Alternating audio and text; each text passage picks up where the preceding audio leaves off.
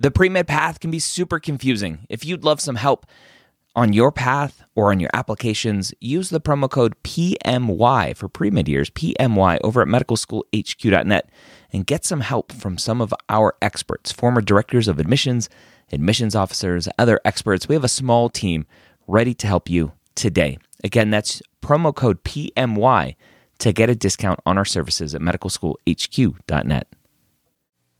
Did you know that the MCAT podcast is put on by the medical school headquarters and Next Step Test Prep? Did you know that's not the only thing that we've done together? We have also written the Premed Playbook Guide to the MCAT. Now, this book is for a student just starting out on their pre-med journey, trying to figure out all of the pieces of the puzzle. This is not a test prep book to help you get a higher score on the MCAT, although there is some of that stuff in there. This is a book for you to buy as soon as you realize that there's this thing out there called the MCAT, and it's coming out very, very soon. If not already by the time you are listening to this. Go to mcatbook.com and either sign up to be notified when it comes out or find out how to buy it if it is already out. This is the Premed Year, session number 282.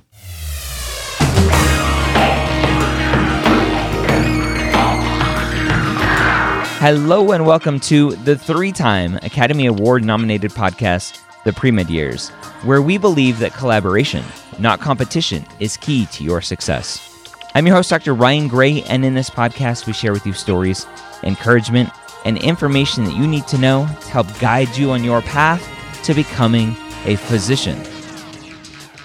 Now, welcome. Today, I have a great episode for you. Well, I hope is a great episode. One that you helped create. Now, I put out a question on Facebook, on the Facebook Hangout, which if you're not part of, you need to be. We're closing in on 5,000 members in our Hangout group. Go to medicalschoolhq.net/group. So I put out a question on there, or I put out a prompt that said, hey, for the pre-med years, I want to answer your questions. Jump on the phone with me and ask a question. We'll talk about it and answer it. This is something that I do every day almost when I have coaching calls with students. They ask questions, I give them answers, we bounce thoughts and ideas and everything back and forth, and I help them on their journey. So hopefully this will be helpful for you. I think I got a good variety of questions to answer for you today. And if you have questions that you think spending a little time with me would help you, go to medicalschoolhq.net, click on Our Services, and look at the Pre-Med Advising tab there. So let's go ahead and dive in. I didn't do any sort of introduction to any of the students. We just broke in right to the questions, and I gave the answers. So you're going to hear a bunch of questions with the answers, and then another question coming right after that. And I'll talk to you at the end. My question is about the procedure of applying to medical school when you have foreign credentials, such as foreign degree. What would you do? What would be your first steps? And how would you choose schools to apply to? All right, so I'm going to go with the last one first. Actually, you know what? I'm going to kind of do a broad answer that doesn't really answer your questions directly. If you have a foreign degree, my assumption is that you are an international student, right? That's the general assumption. And so the first question that I need to ask is, are you a permanent resident, a citizen, or are you just here on a student visa? I'm a citizen. Okay. So that is a huge factor in applying to medical school. If you are not a permanent resident or a citizen, right? If you don't have a green card or you're not a citizen, then applying to medical school is very, very, very hard. And you can go on the MSAR and look up information about medical schools who accept international students. But when you actually look at the data, most schools don't accept international students. So that's the first kind of thing out of the way. So as a citizen with a foreign degree, then the question comes, have you done your prereqs here in the U.S.? Because that's a huge factor for most medical schools. Yes. All right, so we've got over two hurdles, right? You're a permanent resident /citizen. and you've done your prereqs here. Now, if you look at a lot of medical schools will have this 90-hour rule where they want 90 credit hours of classes taken here at a U.S.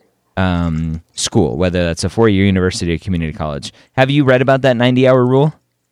I've read about that, and some schools want 30, some schools just want the prereqs, some schools want 60, and some schools want 90. And also there's this trend where some schools want specifically some amount of hours in a 4-year university and some amount of hours in community college. Yep. I think that's a really good thing to discuss too. Yeah. So I think you hit the nail on the head, is that every medical school is different, which is the most frustrating part about this process for me, Exactly. trying to help students, and for you as the student trying to figure out what to do.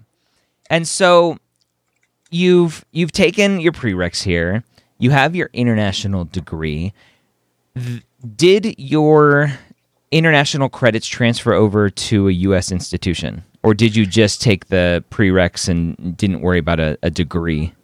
I transferred it to a community college, and they're reflected on my transcript as just some amount of transfer units, but also because it was the community college that did it, only the lower division units transferred there. So some of it is still like untransferred and not reflected in the actual transcript. Okay.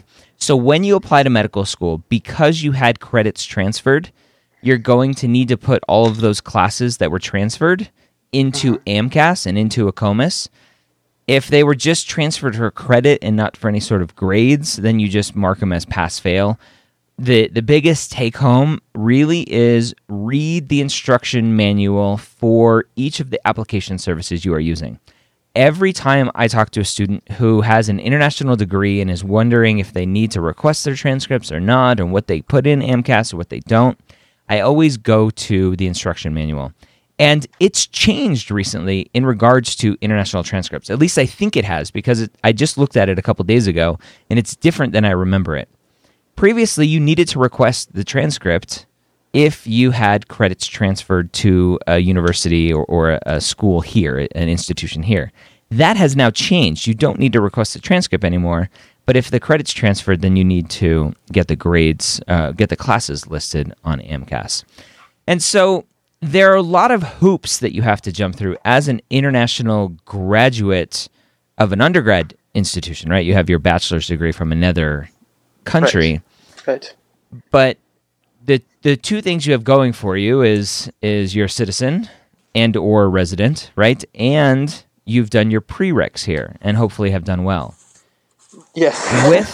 with those things, you're ready to apply to medical school. Again, read the instruction manual, see what you need to do with your foreign transcripts and the foreign classes and the ones that transferred, the ones that didn't transfer. And so your last question was all about what schools to apply to, right? And I am the last person any student should ask about picking schools to apply to, because my personal take is apply to the schools that you want to go to. The fact that you have done some amount of homework and said, hey, some schools want 30 hours, some want 60, some want blah, blah, blah, blah, blah, right? You've done a little bit of that homework. Every medical school, go to the MSAR, contact the schools that you may be interested in applying to, talk to them about your situation and say, here's who I am, here's what I've done. Is there anything else I'm missing before I apply to your school? And see what they have to say. If you're good, then apply, because you are considered, for all intents and purposes, a normal student, just like any other student who's graduated from university here. You're missing 100 or so credits or whatever it is, right? Because you don't have a full degree from a U.S. institution, but that doesn't matter. That's a great answer. And I think it covers everything. Yeah. Is there any other follow-up to that? Any other questions you have pertaining to that? Just one. I know your position about community college credits, and yep.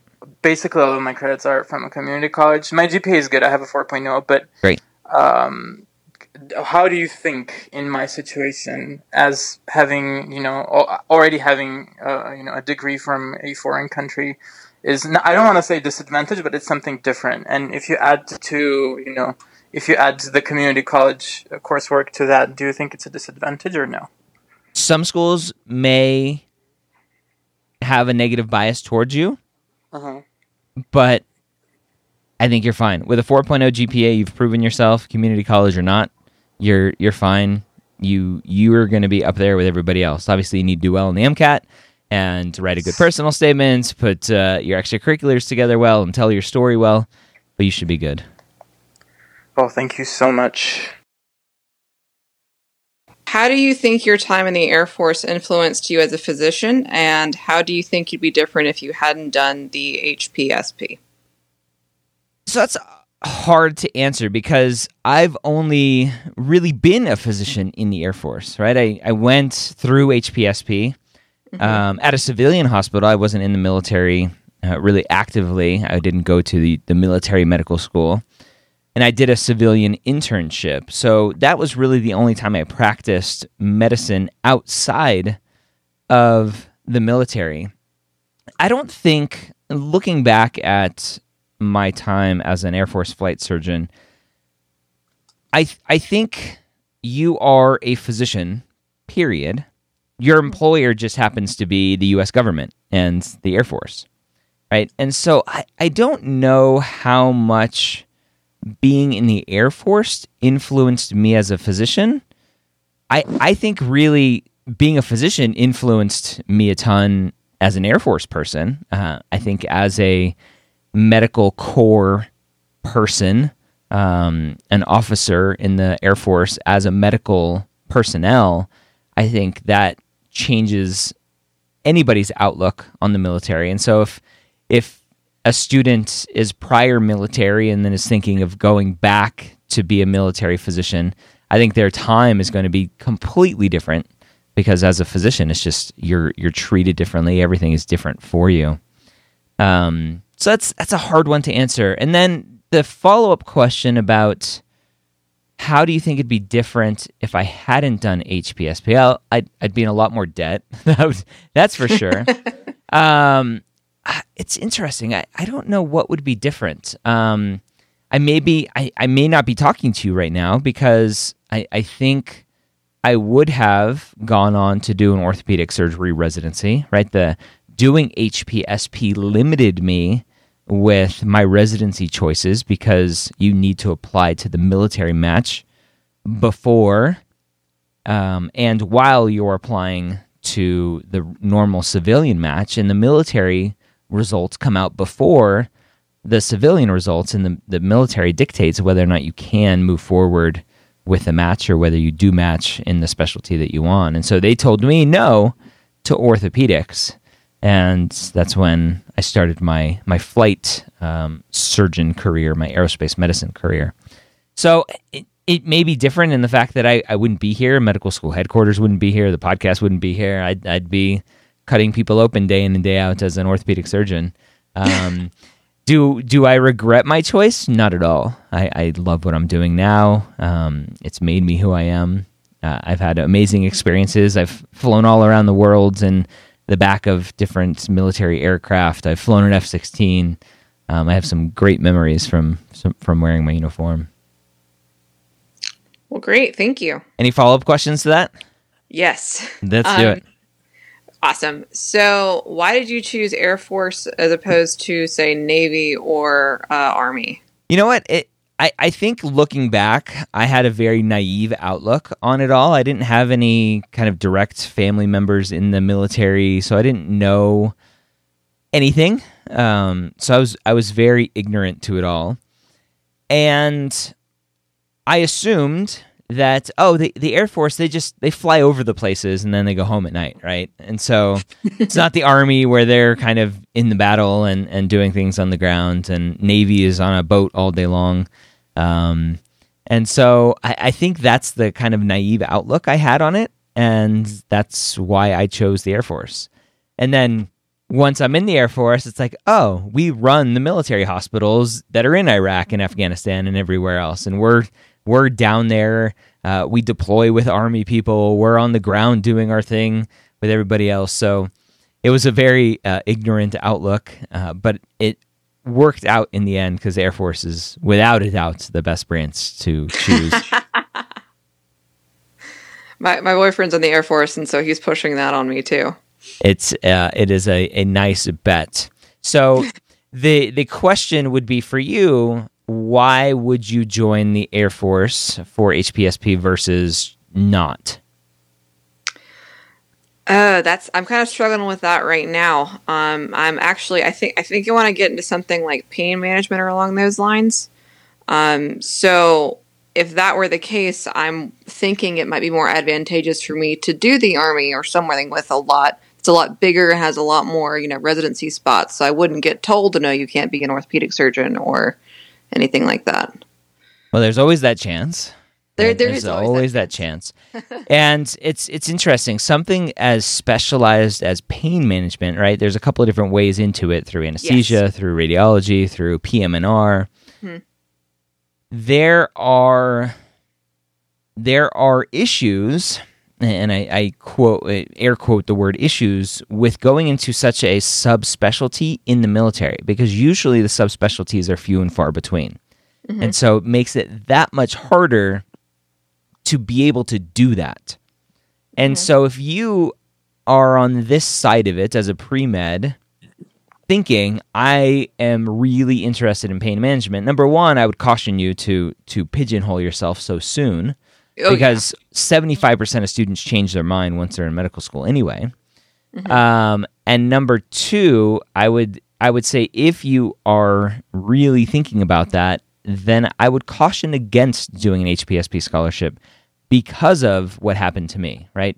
I went in knowing I wanted to be an orthopod. I went through knowing I wanted to be an orthopod. I had a little bit of a hiccup going through OBGYN where I'm like, oh, this is amazing. But I applied ortho, and the Air Force was like, yeah, no, you're not going to be an orthopod. And so it depends on how flexible you are. Mm-hmm. If you are flexible enough and resilient enough, and they say no, you can't go into Air Force doesn't have PM&R, so you couldn't do PM&R. You can't go into anesthesia, you can't go into radiology. Then would you do a flight medicine tour, do your 4 years, get out, and then apply to a residency to then go and do your pain medicine stuff? Kind of, Gotcha. Yeah. Have your career as an Air Force doc and be a flight doc and live that life, which is an amazing, awesome career, and then go on. So it delays your specialty training, but you come out debt-free. Yeah. It's a big plus there. Yeah. But thank you so much. Don't do it just for the money, right? You want to do it, and obviously having your boyfriend who's in the military, you have exposure to it, so that helps. Mm-hmm. So lots to think about. Yes, indeed. Thank you so much. I am just wondering, for those of us who are already in the healthcare field, what can count as shadowing experience? Like, is there stipulations to it, or does it never count as shadowing experience and only clinical? So shadowing is very, very, very specific. And I get this question a lot from PAs, from nurses, from anybody else who, as you said, when you're in the healthcare field already, is it shadowing? And the answer is no. Shadowing is very specific. Shadowing is outside of your job. You're not working outside of your expertise. You are going to a physician's place of business outside of your role as a nurse, a PA, whatever it is, and you are observing and watching and learning. Now, the question always comes back, well, I'm seeing what the doctor's doing. Why do I need to do separate shadowing, right? I'm in my job, I'm watching, I'm interacting, I can see everything that the physician's doing. And while that is true probably 75, 80% of the time, there's so much more that a physician does outside of that clinical interaction that you have with him or her, that shadowing allows you to see that extra 15 or 20%, whatever it may be. The phone calls with the insurance companies, the grand rounds where the physician is presenting or learning or whatever it may be. And so shadowing is something that, even though you are in healthcare already, it's something that you need to do above and beyond what you are doing already. Okay, well, that makes sense. Thank you so much. From a clinical experience standpoint, usually being a nurse, clinical experience, you have that covered, right? You don't need to go and get more clinical experience because you're interacting with patients all day, every day. So usually you're fine with that.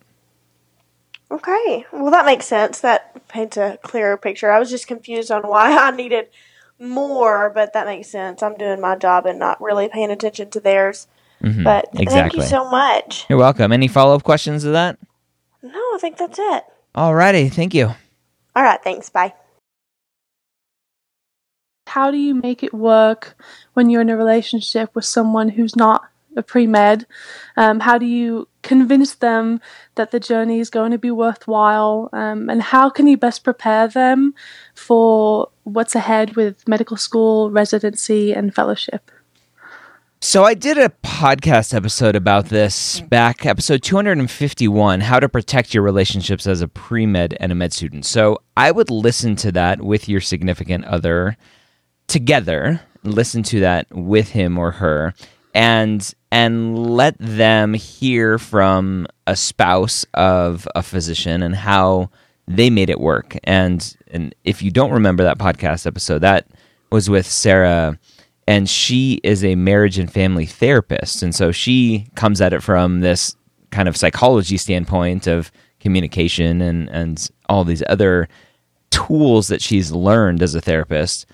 And really what it comes down to is communication. And that was the kind of the heart of the episode. But the question is, what do you communicate? Like, how do you communicate? That's what you're asking. Like, how do I prepare them? I want to communicate, but how do I prepare them?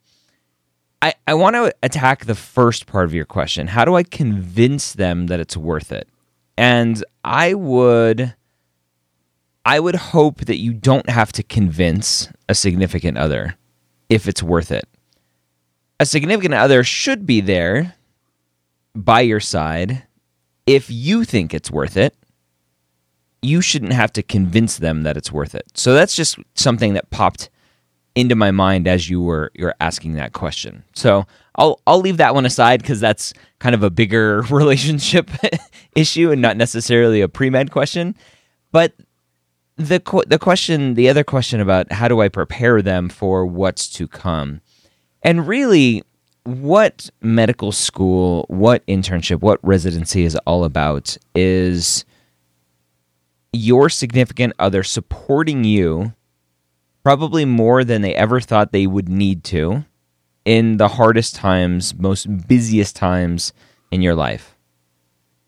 That's really what it's all about, is just being there unconditionally for you and understanding that you're busy and that it's not all about them, and you will try to make it about them when you can, in between tests and those weekends when you come off of a test and you have a couple days before you have to start studying for the next one.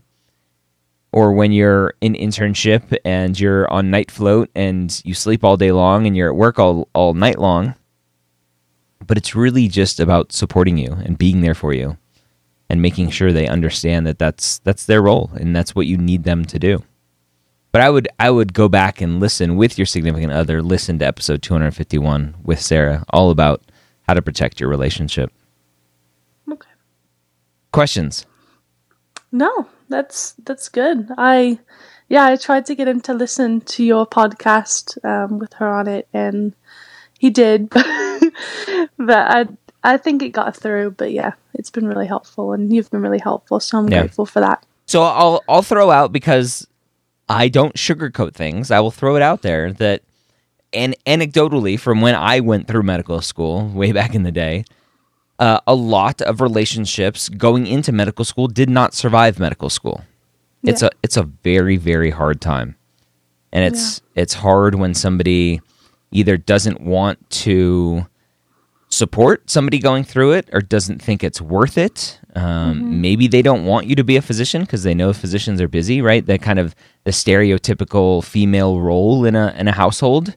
Maybe they don't want you to be working so much. I don't know what the intentions are behind maybe some lack of support, but there are a lot of reasons for relationships not to survive medical school. I'm just concerned because, when I first got together with my boyfriend, he was like, oh, when you become a doctor, I'll just be a stay-at-home dad and I'll support you. Yeah. And now he's like, I want a career, and so he's a videographer at a news station, and he's starting to get more involved with that, and he's away all weekend, and I just worry that like one day he'll just want to be with someone who's arrived as opposed to someone who's still going, and still on that journey. And so it just kind of terrifies me a little bit, but I know that if he's, meant to be in my life and meant to be that supporter, then he will be. And if not, then okay, so over communicate as much as you can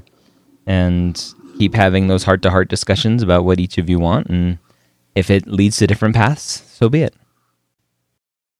What is the most common mistake when writing secondary essays besides sending them in late?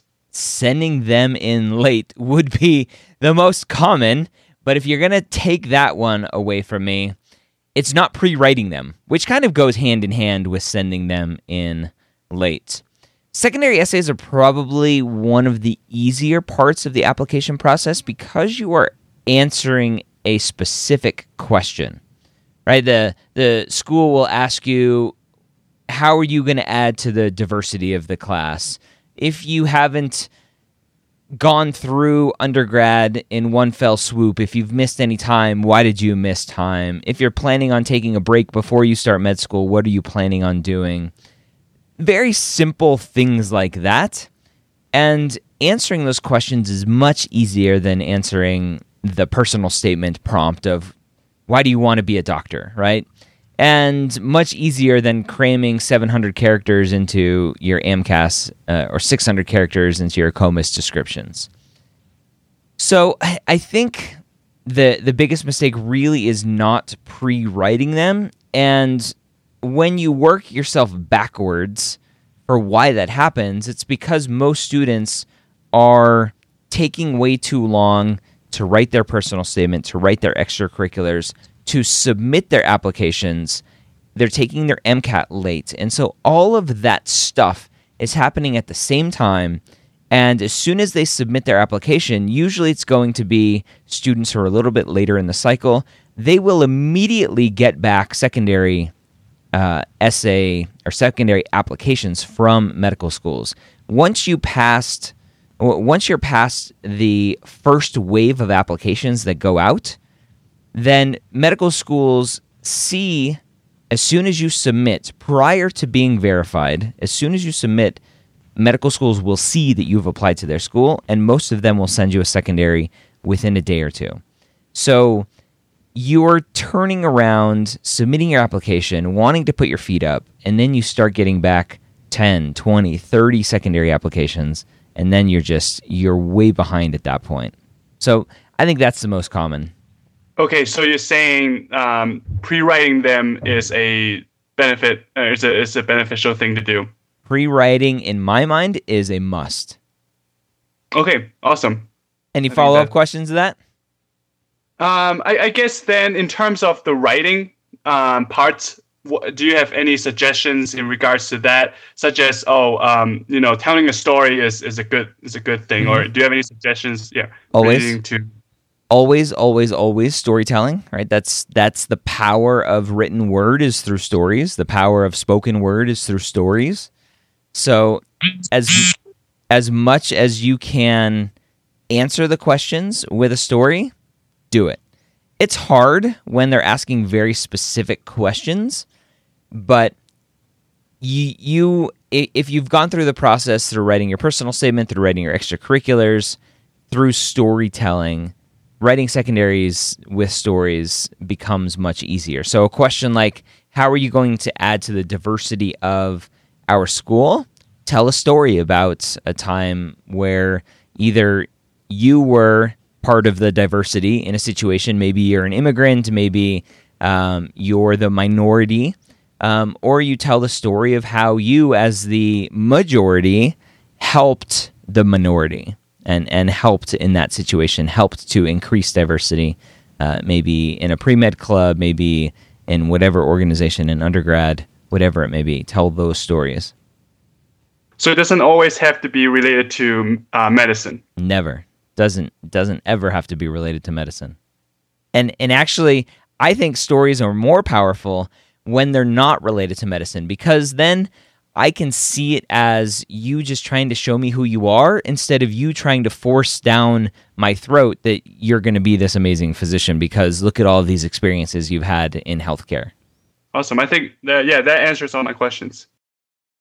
All right, so there you go. Lots of great questions and hopefully some even better answers to help you on your journey to medical school.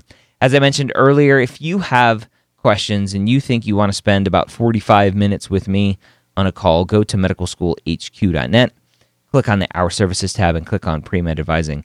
In that call, we can talk about anything. We can talk about your essays, your interviews. I do have special interview prep packages aside from that, but really anything that you want to talk about, we can chat about in those 45 minutes. So I hope this was helpful for you. I have some more great episodes coming up soon to chat, to talk with students, talk with deans of admissions, and so much more. Hope you have a great week. I'll see you next time here on the Premed Years.